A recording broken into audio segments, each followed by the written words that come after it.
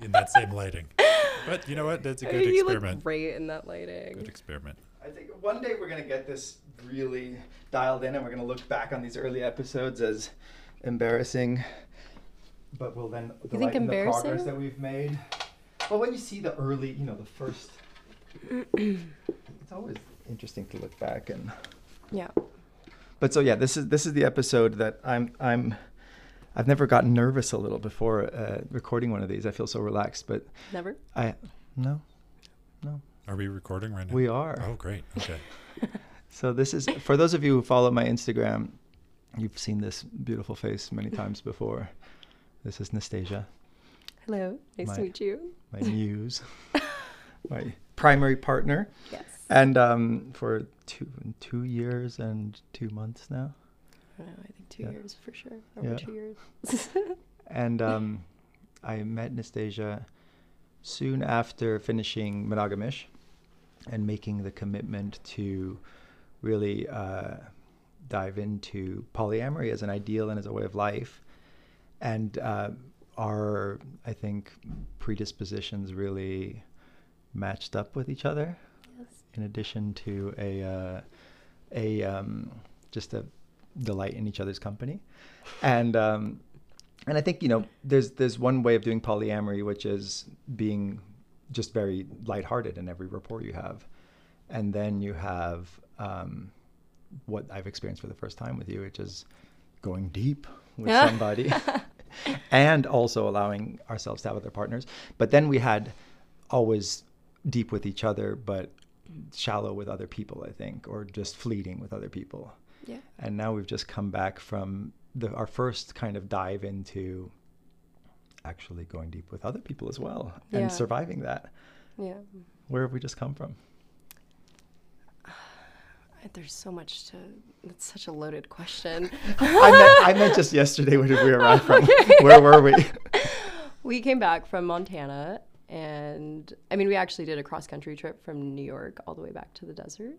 And Why were you in New York? I was in New York because, so I decided to do a cross-country trip. I've been wanting to do like a solo trip my entire life, but I just always thought like it was terrifying and young girl on her own and didn't have a car. And I finally decided to just do it. And I started out with my friend, Jessie, who is an angel. And we went to Colorado. And then after that, I decided that it'd be lovely to meet a lover who lives in New York. So I decided to just straight shoot it to New York. Alone for like 5 or 6 days through Wyoming. Yeah. What was that like, traveling alone through? Incredible. They're the only scary moments I actually had along the way were in like Arizona, like on the border of like Utah actually. But aside from that, it was just fantastic. You and Jessie thought you were going to be kidnapped at some point, right? Yeah. What happened? You want to tell that story? I mean, it was just crazy. Like we were kind of by like Lake Powell, and we were on the beach and we're super friendly. So we like saw these people and we had beers and we didn't have a cooler. We saw that they had a cooler and we're like, should we ask to put our beers in their cooler? We're like, yeah, it's fine. That's not weird, So we went and asked and they were super sweet, but they ended up forgetting ice. So then we both had like warm beer, but we were all sharing. And it was a nice connection with these like, it was like a brother and sister. And then we kept like talking to them and having a fun day at Lake Powell with them. And then they told us that they had a ranch in like kind of in one of the canyons near the Grand Canyon. They had horses. They were showing us photos, not of the canyon, but of horses. And they invited us over for like dinner. They said that they'd make us like their like typical like just like really good authentic food, and we were totally excited to do it. We were all hanging out. It was good. We shared a joint with them, and everything just crashed. And we like She started acting really weird, or? Yeah, so the sister started acting extremely weird and anxious, and kind of like looked at my friend and was just kind of like, was it you who was texting us last night? And were you the one who met us here? And we were like, no, mama, like that's not, we have no idea what you're talking about. And then like her brother started looking really irritated. And we got super uncomfortable, and then she started showing us photos of her child, and she's like, I used to have a kid, and it looks just like this man. And she ended up calling him the wrong name, And like it was just like we were like, this is what is going on. And she ended up like messing up his name multiple times, and the energy. Her brother's name. Yeah. Yeah. Her brother. Right. So Her brother. who knows what was going on? And Trying to lure these women into their ranch I'm in the middle of almost nowhere. Right. positive that it was something very sketchy, because we got that feeling, and then we were like, you know what, like we have her Instagram, because we did have her Instagram. She seemed like a girl who was just like in a really bad place, you know, but Maybe she was a victim of this man I think as well. that's what my friend and I thought for sure. And then he got really irritated when you wouldn't go with him. Yeah, so then we tried saying, like, you know what, like, we'll contact you guys later, but we're feeling very tired. We want to go have lunch. And he was like, you don't need lunch. Like, I can pay for your guys' lunch. I could even get you guys a hotel. And we're like, we don't need a fucking hotel. Yeah. Like, it was just so, and then he got really aggressive and started yelling at her when we left. And it was just like, we just At his sister, quote yeah, unquote sister. and we just bolted. And I had to, unfortunately, just, like, go off on him and tell him, like, we're very uncomfortable and we're not going to go to your ranch. Leave us alone, you know? Not unfortunately. Thank God you did. Thank God you did. Well, yelling at a man that you don't know can be a very risky thing to do, but it was necessary. And it But worked. yeah. And then after that, it was a great trip. Even then, it was beautiful. And then I got to New York, and I've been in New York for like the last 3 weeks. And I, you know, I find it, I find it was challenging and admirable to watch you kind of claim your desire to live this, you know, this experience with this. I think, you know, I was always a little dismissive of people who experienced jealousy and insecurity. I thought like, oh, this is easy, you know? And again, Yeah. I always thought that, that I just was immune to that level of kind of insecurity that could come from a partner. And I would kind of, I remember like talking to people about polyamory and openness and seeing like this one married couple, particularly when I was telling them about the film, and like she recoiled physically when I talked about the possibility of openness. I noticed this kind of like physical retraction, that she seemed like she was so threatened by the idea. And I thought like, okay, well, polyamory is not for everybody. It's for me. It's obviously not for these people. But, you know, to be honest, like every time that we'd had other experiences, whether it was together or separately, it always depended a little bit on me feeling so confident that there was no way that this other experience was going to come close to what we have, that it was not a threat. And I just It never made you felt feel okay throughout it. Exactly. And Yeah. so this was the first time that you were like, no, this is my own separate thing. I'm doing this. And I was like, okay, well, maybe we should just like, I need to give you the space to have this experience.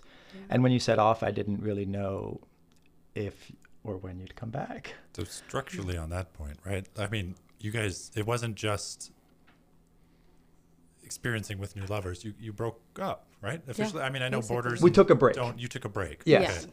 We took a break. But that was the first time we've ever taken a break as well. And right, it was so at it the wasn't... time of having a new lover who was separate from him as well. It was very intense. And you have to we have to have the background of COVID too, right? Right. So loving the time of COVID. Right, of course. I mean, we were just here for like 4 months, no Airbnb guests. Your mother was living with us, which was phenomenal, but still, like, it was a very different energy than what we've ever had in our dynamic. We always were defined by a high degree of independence, I think, and of like, and so COVID, you know, domesticates you quickly, and we've seen the results of that in various, you know, anecdotal and statistical evidence of like higher divorce rates, you know, in China after the first few months of.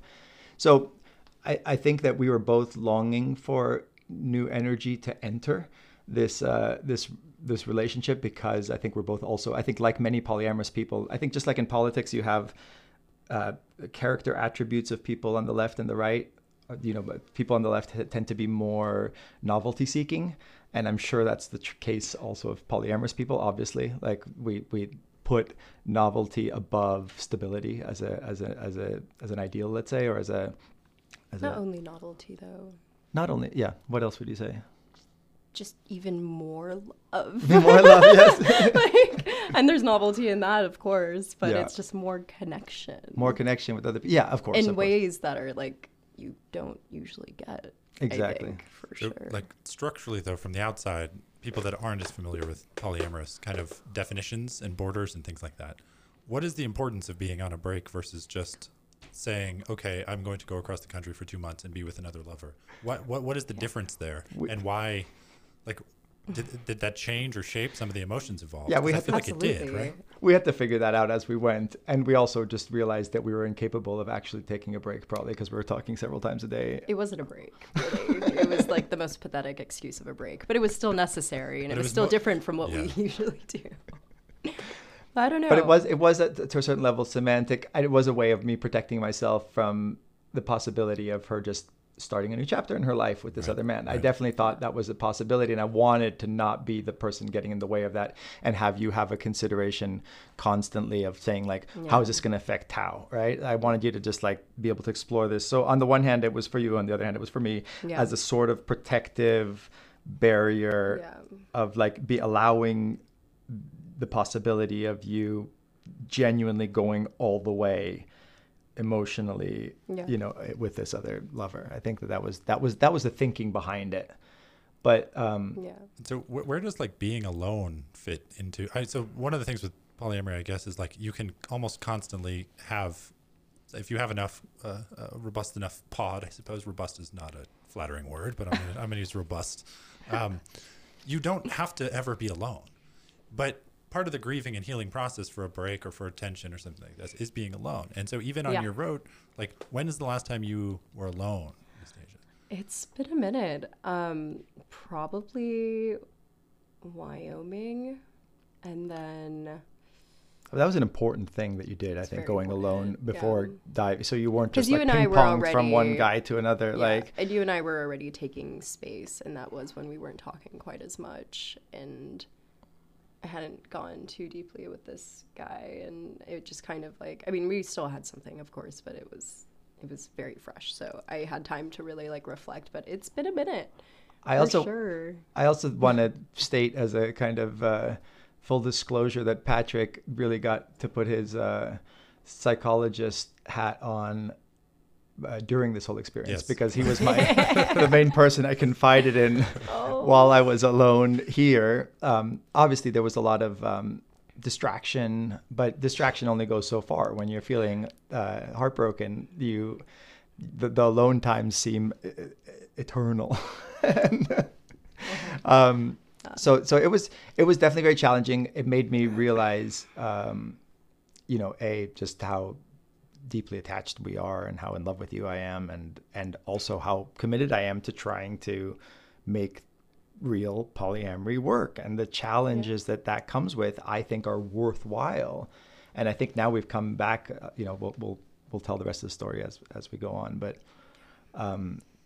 I think to a certain degree, having proven that it is very, very possible to love more than one person and to be in profound communion with more than one person, which I think is just a fundamentally different paradigm than what we're used to in our culture. And I think it's really kind of exciting to be a part of this, that kind of vanguard of relationship models. And those who think it's easy or somehow superficial, or just like being responding to just every desire or impulse, it's not just that. And I think that hopefully we can go deeper into why I think that's the case. So there's this guy out there who everything I've ever attempted professionally, he has both done. I'm going to keep him nameless because the deep narcissism that fuels him would only be made stronger by my mentioning his name. But so everything, like as a neuroscientist, he's a better neuroscientist. As a writer, he's a better writer. As a fiction writer, he's a published fiction writer. Everything that I've ever attempted, he has done on a professional level, where I've done it on an amateur level. And he's the only person that gets under my skin, because I feel he's the only person that can replace me fully. That if I disappeared from the world, I would be effectively, almost entirely, categorically, as if I were like an RPG character with different attributes. Every single attribute of mine is maxed out in him. But what's an RPG character? Like those old like Nintendo role-playing games. You get in the beginning, you get to choose. You're like, do you want strength? Do you want stamina? Do you want intelligence? Do you want, you get to kind of break down piecemeal your personality components. Mm-hmm. And so I think all I have is I'm taller than him. And so to what degree, I guess I know this. This is unfair of me to already know. But to what degree does like replacement, the fear of replacement, fuel those feelings of jealousy between the two of you? Because I feel like at some point, if I may, you both felt in danger of being replaced during this 2 months. But how does that mean that other times when you're not jealous, you're not afraid of being replaced? Yes, I think so. I think for the most part, yes. But I think I'm also a much more insecure person than you. No, I think I'm nope. Okay, maybe I'm wrong. We all have our insecurities. We all have it. Yeah. Yeah, we True. all have it, and it's just a matter of how we cope. I think that's. Yeah. There does seem also to be what this, triggers it. I Yeah. think it varies completely. You know. I have recognized that there are these. We do seem to have layers in our psychology, and also like degrees of freedom at each layer. So you have like the way you respond instinctually to something in the most basic way. And then there seems to be less choice of that because that's just how the outside world hits you. And then there seems to be this other level of how do you respond to it, and there's like hopefully a certain reflection on the feelings that are exposed and a certain meditation on them, I think, in polyamory, we do experience jealousy and insecurity. And I think those two are very deeply connected. And we can talk more about that as well. But, and then how do you respond to that? Like, do you give it credence? Do you respond with, do you think like, do you just, blame the other, or do you just allow it to happen? And I think that there's a big lesson in going through those feelings and then of like emerging on the other side. But the risks are real. It's not like you're just imagining. I mean, there are people who get jealous when their partner looks at somebody else down the street or watches porn or something like that. Which is about a kind of a attentional replacement, right? Yes. You're paying attention to someone else instead of you somehow. Yeah. But I guess what I don't understand, because I'm kind of new and coming to terms with my own versions of these feelings, right? But like, why is it the case that the border of replacement happens not in bed or sexually or with bodies, or like how does it transition into the fear of replacement? Because you've both been with other people, you've both seen each other with other people, and that did not trigger these feelings. Yeah. But so what is it about this version?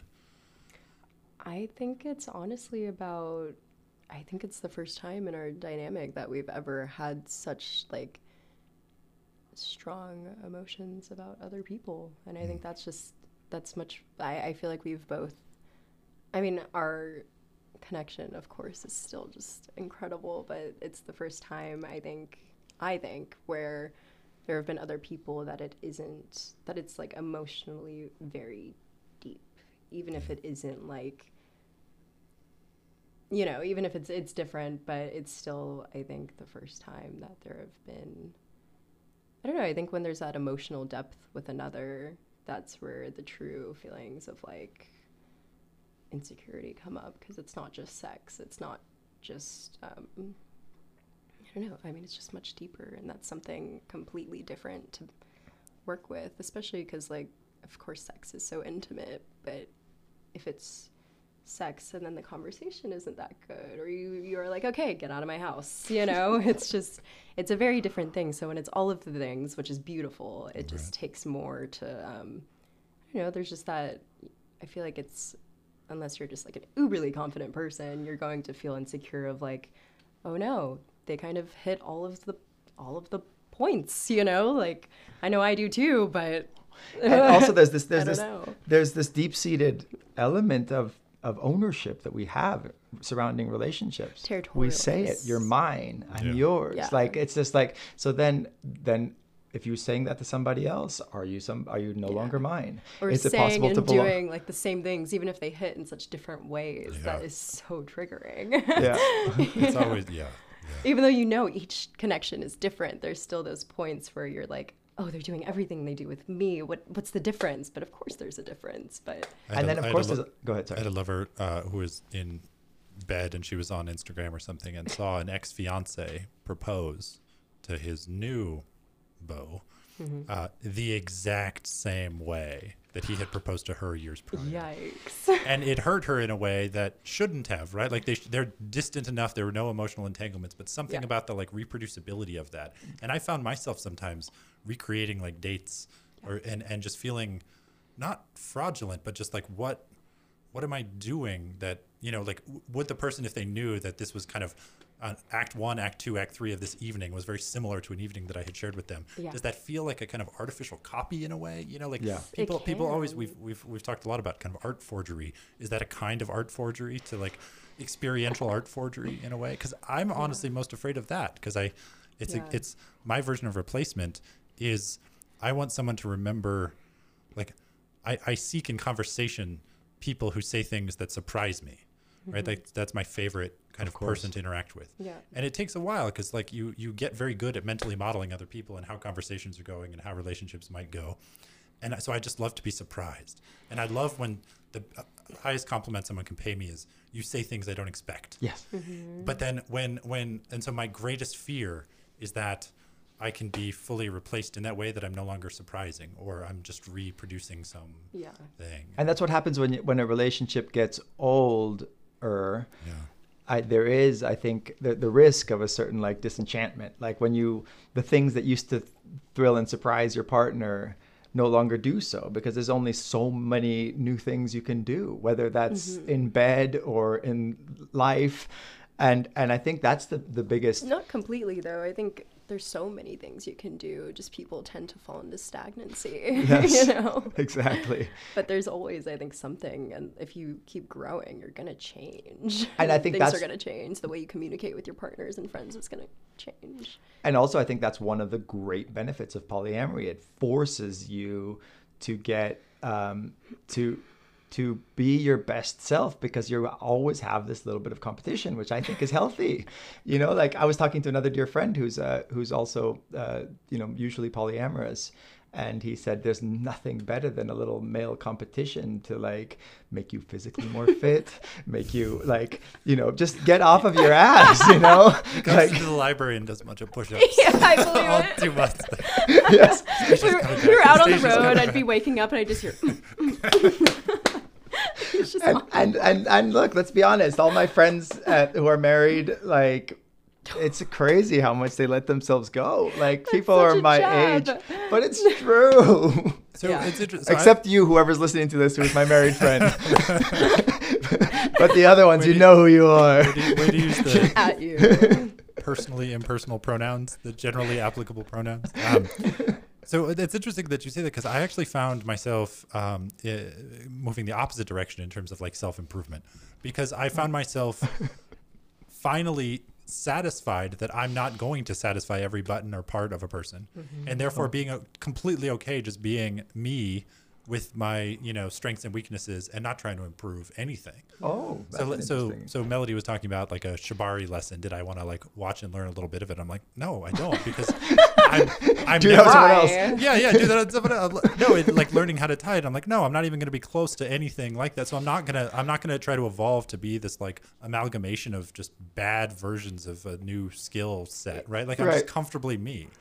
And I actually find that really refreshing in a way that I've never before experienced, where she gets Well, you have to be everyone to multiple someone, of things. course. That Yeah. means that in a way, maybe that presents a different challenge. And maybe my married friends would respond to that saying, actually, I have to be my best self because I have to be everything to this person. Right, And that's a really right. good argument for monogamy, I imagine, if in that idealized place. And maybe this is a negative side. Or do you like it? Do you like being, Well, I do you feel feel relaxed? I feel relaxed and comfortable that I don't have to self-improve and be everything to everyone. Yeah, you've right? completely accepted yourself. Yeah. That's good. Wow. Yeah, then wait. Wow, that's That's going Hold far. put me on the other side of the You're next. interrogation booth. You're Yeah. next. You and Melody. Great. No, and also, there is this.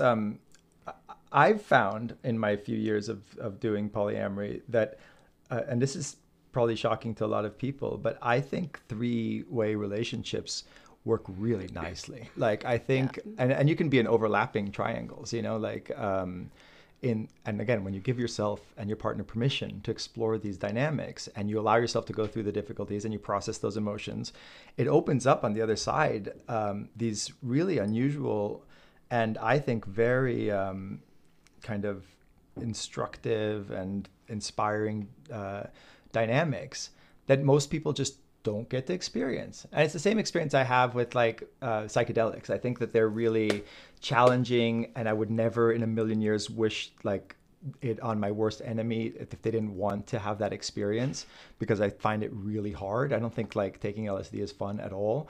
And yet when you climb over that hump of that and you pass through that anxiety, all of a sudden I think the metaphor of the view of like that you get, whether it's like going to a new culture or climbing Mount Everest or whatever it may be, you get to see something and experience life in a way that most people don't. And that's what I feel is like the reward for going through. Like some people might, and at moments I've felt it myself too, like, why am I putting myself through this? Why am I like doing this, you know, having this anxiety and this insecurity and this jealousy when I could just like have a normal, stable relationship that's normal? And absolutely couldn't.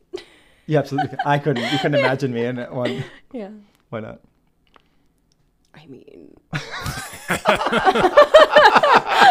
to everyone listening on Spotify, the answer was given in Nastasia's facial expressions. How would you describe them? Complete shock at the premise of the question. Like, how is it even considered? Why are we even talking about this? yeah, I'm sorry.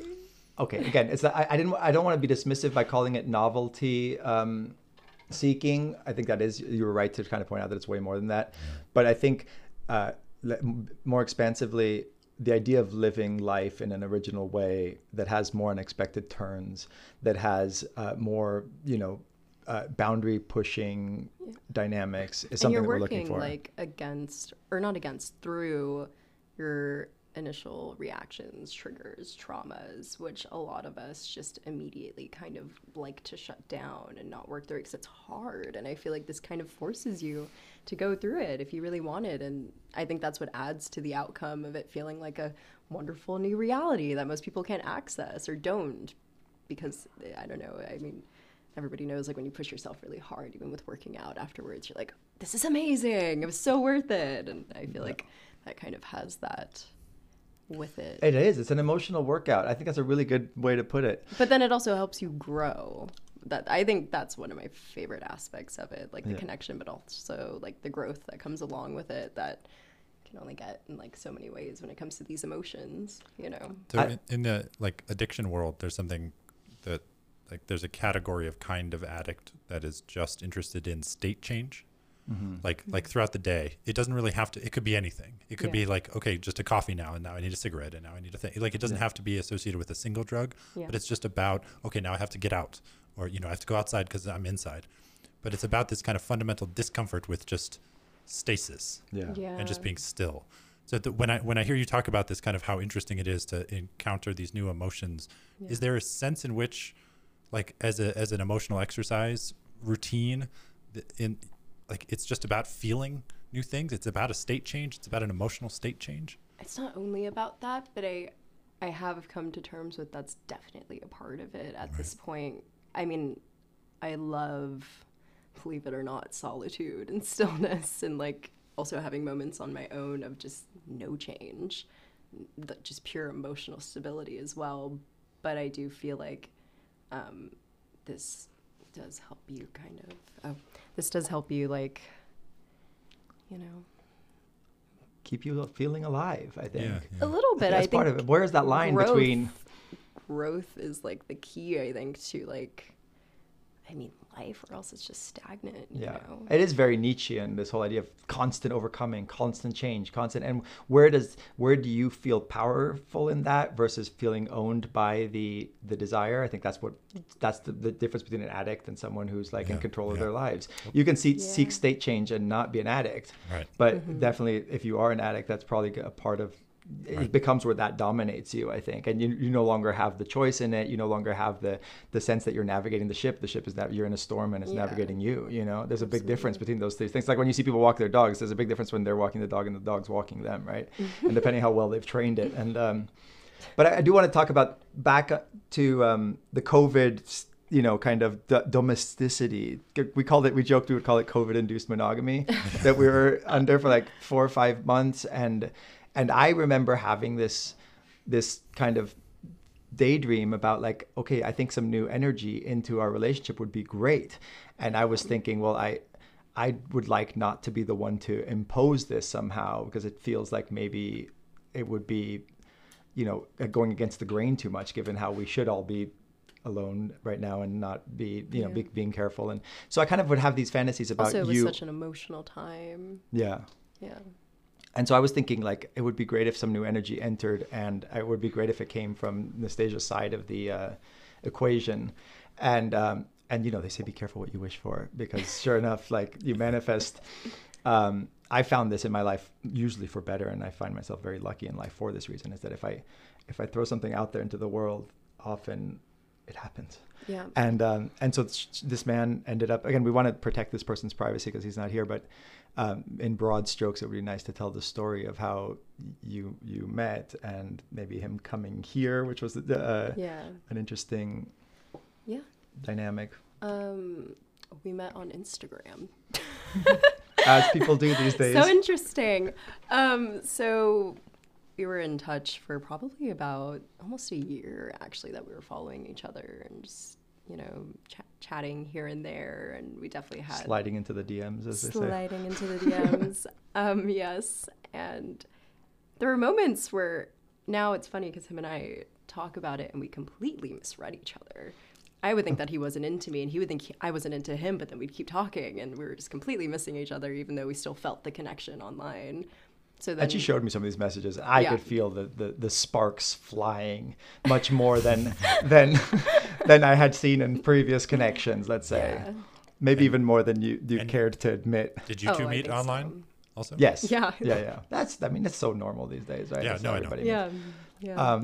There's hardly a distinction, I think. But I wonder if your reading into the sparks had to do in some sense with your replicating, the history of you two interacting. I think a little bit, because we had textual chemistry big time. Yeah. And you can feel the emotions that the texts evoke. It's interesting. Like there are sparks like that people are dismissive about. Some people who are from previous generations are dismissive of online dating and everything. They think that there's this impoverished version of connectivity when you're doing it over the internet, but no, this phone can make your heart beat fast. Absolutely. It's partner dancing. It's like absolutely. I mean, yeah. So because of my kind of background of desire for this new energy, and I could tell that you really wanted to meet this guy, and I kind of liked the idea of pushing boundaries, and also you all always make fun of me for not wanting to leave the house too much. I said, well, why don't you invite him here? And because he started to say that he wanted to come from New York to meet you in person, and I said, well, just invite him here to the compound, have him at the property. So that seemed like a really good idea. And so that seems like a terrible idea. In what world is that a good idea? This is right before Patrick arrived. Were you here for this? I don't remember. No. This is right before.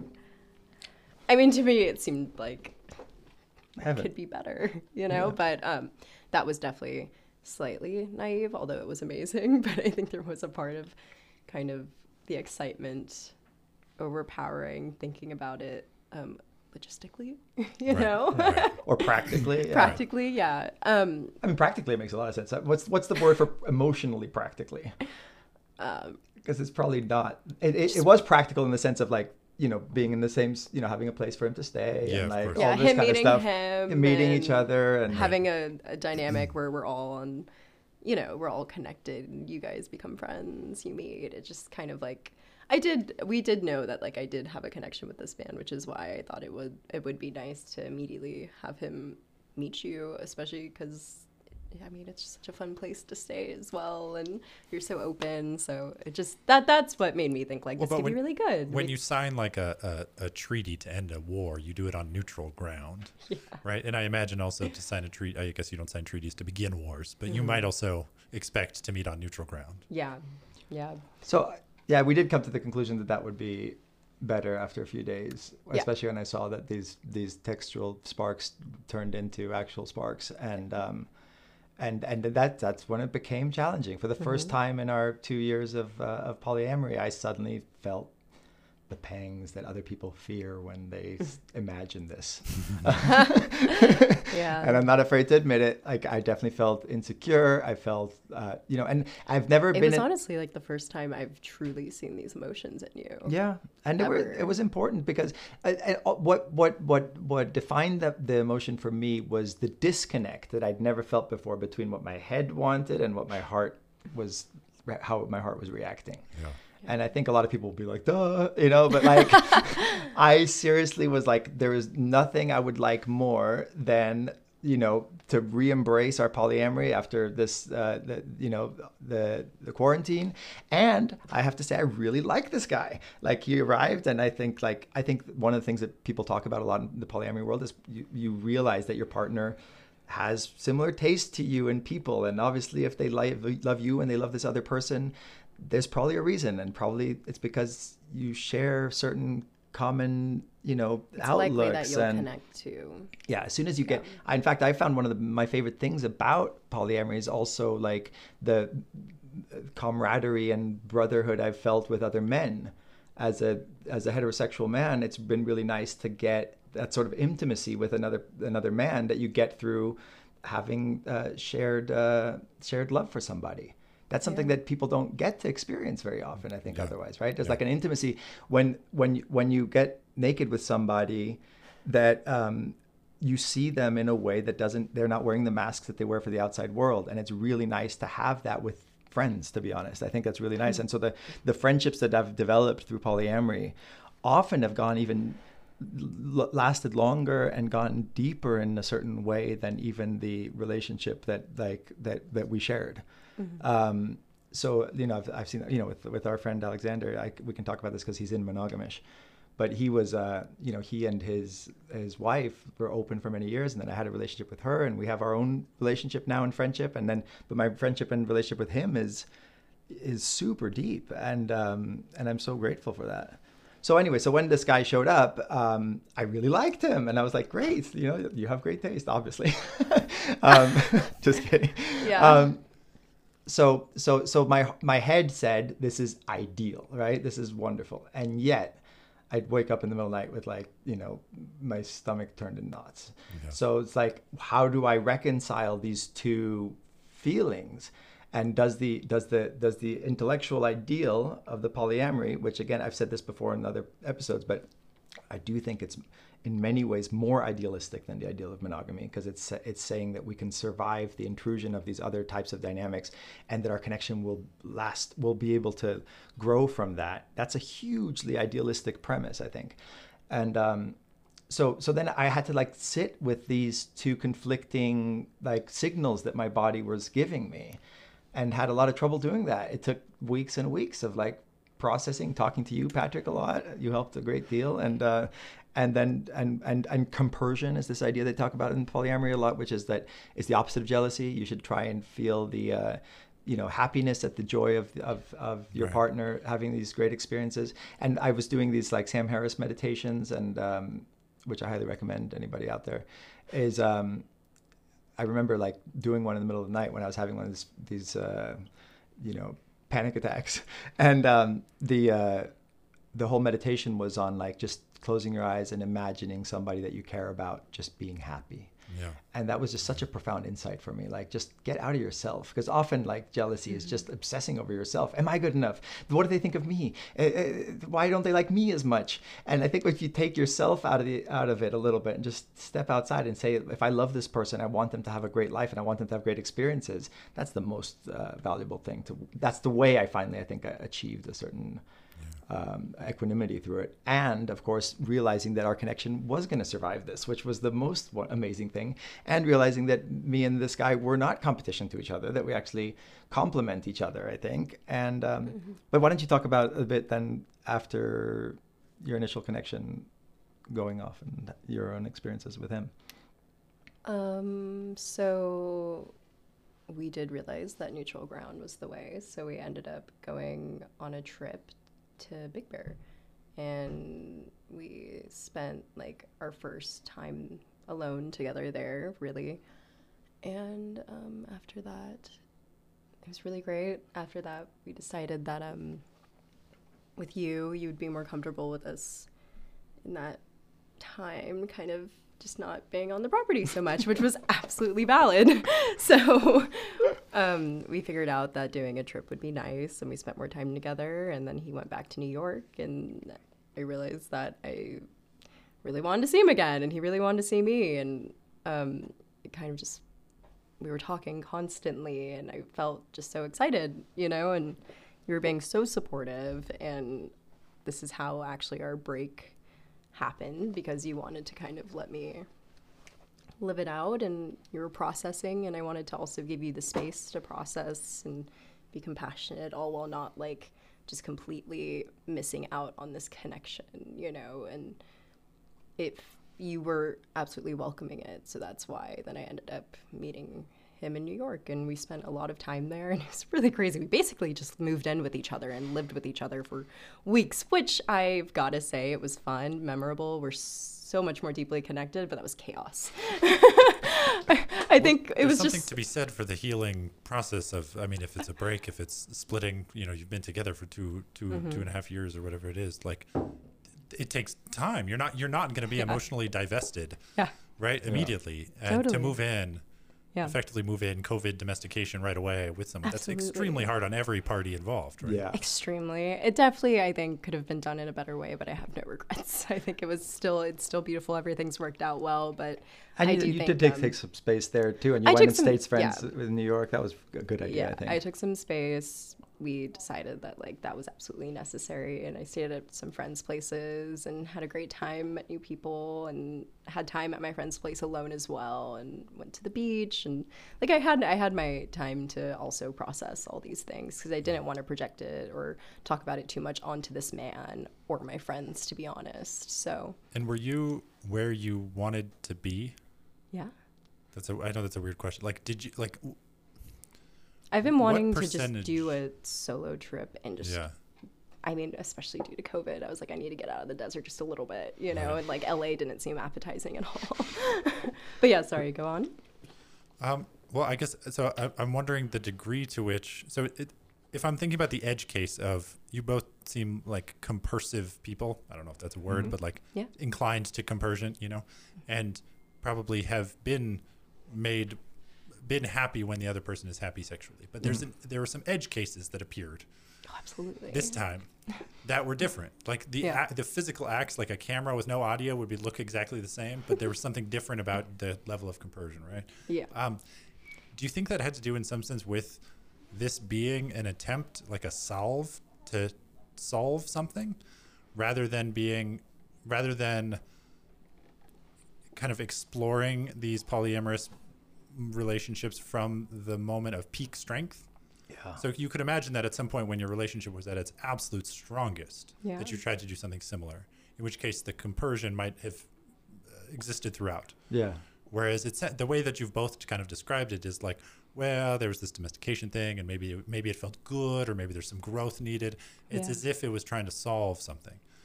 Absolutely. I think partly, yeah. But I don't want to say that's absolutely just what it was, because I feel like that absolutely takes away from the depth of the connections of the other people. If I'm just like, I basically used you to solve my being dissatisfied or like feeling stuck, you know, like I don't feel comfortable saying that's exactly what it was, but I do think that played a part for sure. But Yeah, and I don't think it. I still think even if we were at our strongest, the compersion would have struggled a bit, to be honest. Yeah. Yeah. Completely. I mean, overall, like it is a real deep connection, and you also have one, and it's just like a very, you know, it's things we haven't gone through. I think we could have possibly done it without a break in that case, Yeah.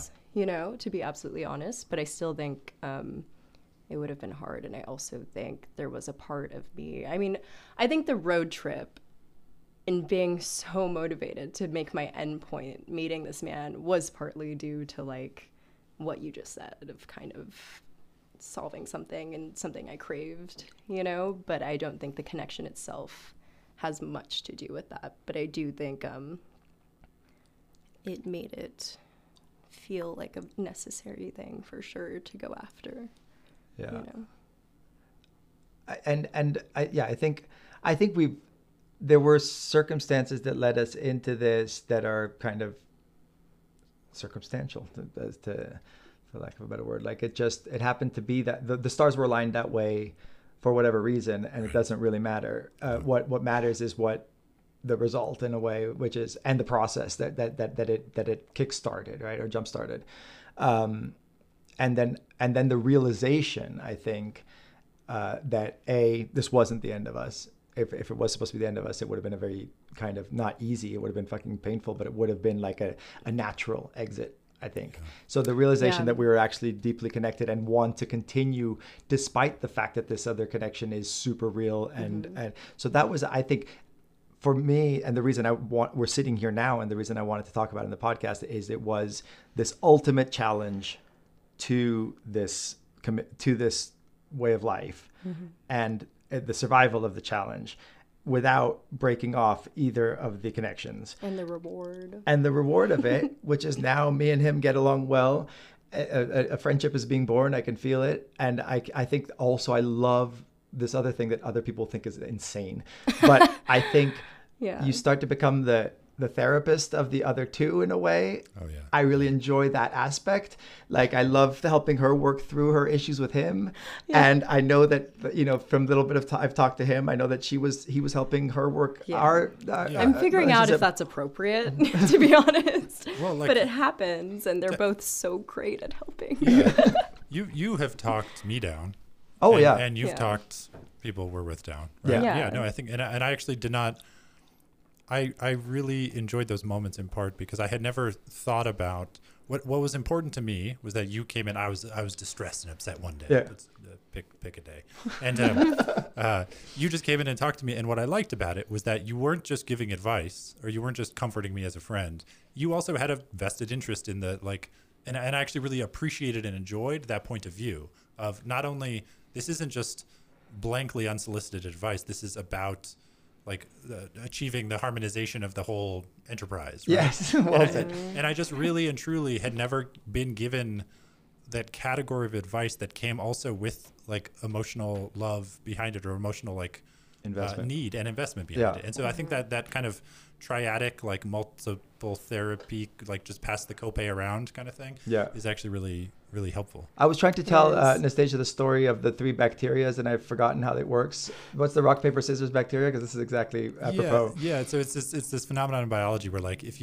you're imagine a hillside, and you have 2 species of bacteria, one will have a very, very slight advantage and will outcompete. So after a given amount of time, one will take over entirely.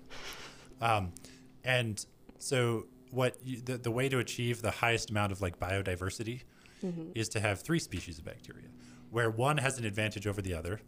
A has advantage over B has advantage over C has advantage over A has disadvantage to B has disadvantage to C has disadvantage to A.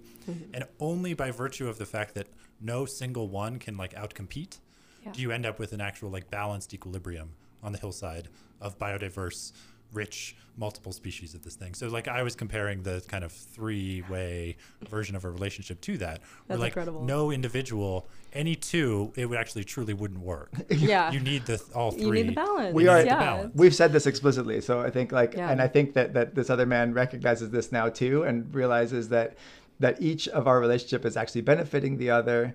And so now we are in this delicate, equilibrium that I think we should check in again, obviously, as time evolves. But to make a long story short, I ended up flying to New York last week, and in a very peaceful, harmonious way that kept everything open and going without any sort of saying this is over.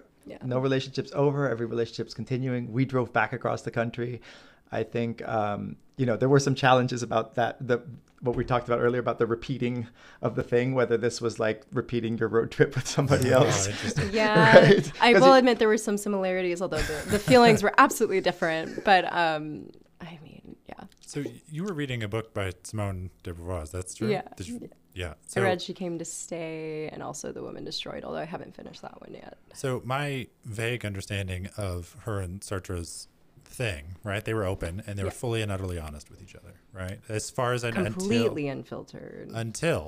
Right? Isn't there a story of she fell in love with an American man and the only person she ever loved except for Jean-Paul. And it was the only person she never told him about. Yeah. So what do you make of that? Like, what does that mean for honesty? I imagine you guys are extremely honest with each other and open with each other. Yeah. But did that change at all? I mean, these last 2 months, like, can you maintain it through all of that? It's changed slightly because there's been moments where once you connect so deeply with somebody, I talked about this with you, where it's like, is our completely raw and filtered honesty about everything disrespectful at a point to the other connection? Yeah. You know? That's interesting. Yeah. I've been wondering this because, I mean, I love just saying everything. I'm very big on just like completely unfiltered truth. I think at the end, everybody feels, it's the only, and especially to this, it's just so important to be communicative and raw and just put your most vulnerable self out, you know. But I can see maybe with Simone de Beauvoir, maybe she also had feelings of guilt, but along with like wanting to like conserve their connection and privacy or preserve. I think this is also obviously a matter of degrees. And so I think the fact that you've had all this time alone with this other person, obviously there's no way even theoretically of telling me all of that. That's very much your own experience. I think everybody knows that. Yeah. And then of course we have to work out our boundaries as we go forward. Like if somebody says like, please, this got to be us only. But I think that as a general ethos, honesty, and this is, I'm sure monogamous relationships can learn from this as well. The more honesty you have, the less of a good memory you have to have, for example, they say, right? Because if you just tell the truth, it's just easier. And a lot of the good like monogamous relationships I have seen, which are out there, they're extremely honest with each other. Yeah. They even talk about their desires with one another without shame or anger, or they work through it, which I think just in any dynamic with anybody, you really should strive towards doing that. But the fact that the one other man she loved, but they were also like, not the ideal. They were working fair. This stuff early on too. Yeah. We're talking about Simone de Beauvoir. Yeah, and also they were living in a still very patriarchal world more than today, I think. 2 of their lovers killed themselves as well. Yeah. So there's that. They hadn't seen Monogamish. Exactly. They didn't have a North Star. Yeah. So I think we have to make a distinction between the way people were breaking down these boundaries in the 60s and the way we're doing it today. I think that it's like, it's the same with psychedelics again. Like there was this idea, like smash everything and let's just, there's nothing worth keeping of like Western civilization. And then there was this huge backdrop of machismo. And I know a lot of friends who were around in the 60s, women always say that the men were using free love as ways of just, coercing women into like getting, to having sex with them. And I think when you have a backdrop of a more empowered woman who has her own autonomy, really. I think Simone de Beauvoir was very empowered though. Yeah. For sure. Yeah.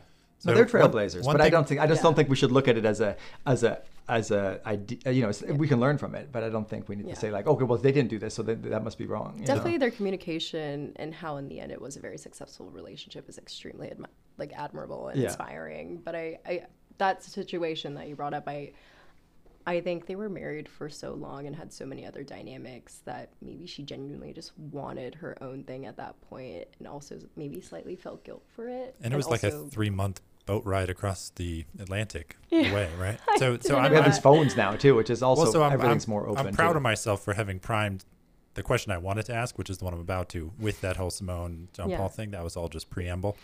Because what I really wanted to say was that what they didn't have was Instagram. Right. Yeah.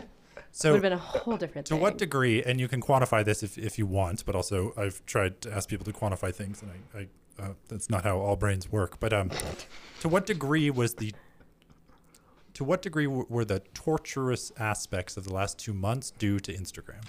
That's a really good my question. God. Unfortunately, quite a few, to be honest, which I absolutely hate. Yeah. I can't quantify the percentage. See, that does happen sometimes. It's difficult. You can't think of things in that way. Yeah. You're like, well. When I'm pipetting things, I have to. No, the problem with Instagram is, of course, you are creating this false, like, I Yeah. asked, we were talking so this morning before the silly. podcast about what is ego, what is your ego specifically? And I said mine's a little bit fragile and overinflated, and you said mine is a failed storyteller. And Oh. because you're always just like trying to construct this narrative, and Instagram, you're doing this in this such an explicit and crass way, and it's like kind of like cherry picking these little moments and trying, and on the one hand just not really thinking about it that hard, and on the other hand thinking about it enough to kind of probably Unfortunately, superficially. I absolutely overthink Instagram completely. Well, because you project these like small snapshot, like literal snapshots, but also there's inference in between, and that inference gets filled in by like our worst imaginations when Yeah. compersion is breaking down, right? Especially then, When yeah. and like I would see some things and just like, like y'all are the first to read each other's things, and you were seeing each other It was so like silly. you were seeing each other in this really where you took And then a we were break. projecting our fears onto like what's actually going on, even though Absolutely. that's not Yeah. even. It's just our imagination, our hurt emotions, a mixture of ego, a mixture of insecurity, and So was definitely. that just masochism that you kept it and you kept checking in and you kept Honestly, looking? I- And addiction. I think and it was addiction. addiction mixed with attachment of just really wanting to I don't know, I think a lot of people can relate to this, even though it's the most toxic thing. You just want to know what the other person's doing, even if you've broken up for good. Yeah, of like there's course. so many people who are like, I need to delete Instagram to not look at this Oh, yeah. person anymore. Yeah. That's how.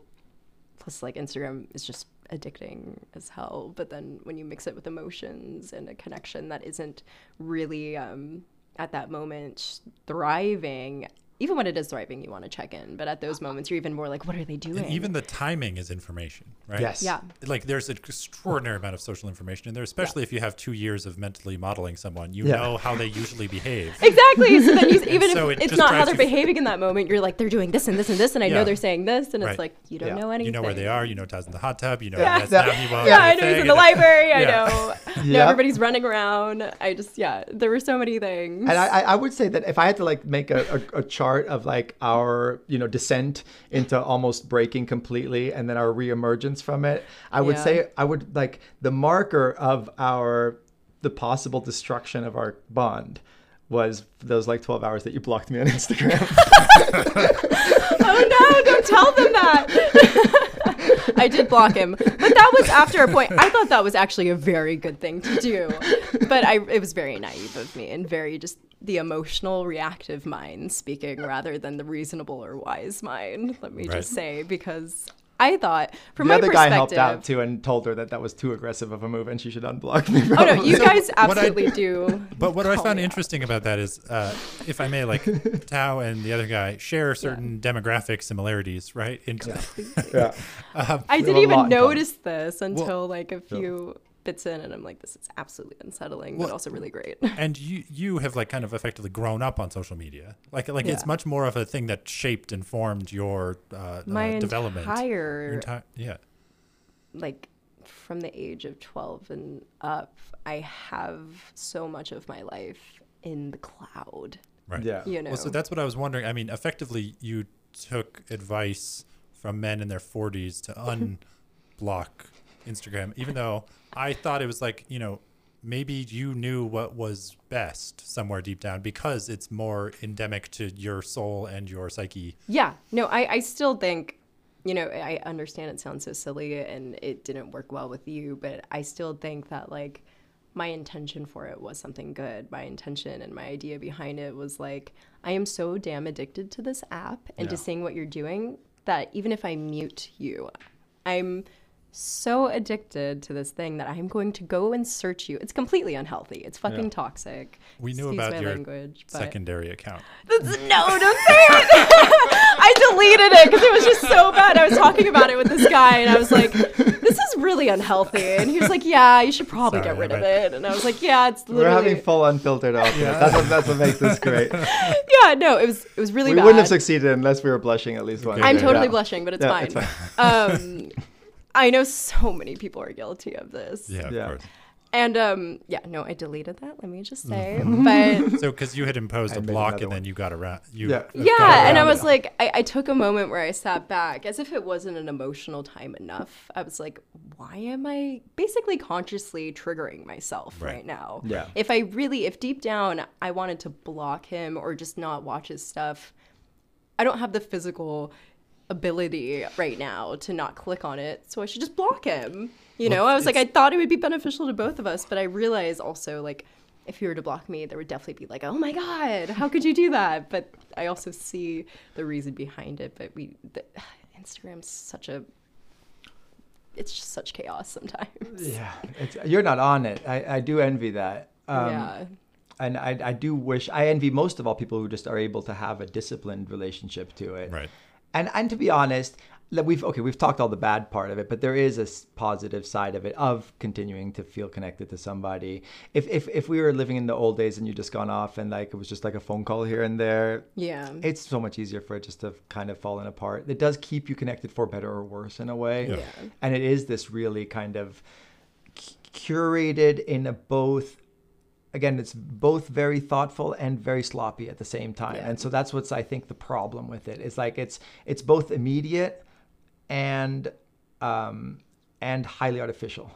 So it's like this in a way, it's the worst of both worlds. And I think, and there is this addictive element to it that I think is problematic. I think that we should think about social media the way we think about drugs or alcohol. Like, it's fine in moderation, but if you're Yeah. doing it first thing in the morning, It's built to be addicted. Yeah. Exactly. You attempted a detox, Yeah. effectively. Yeah. Yeah. And then you took methadone.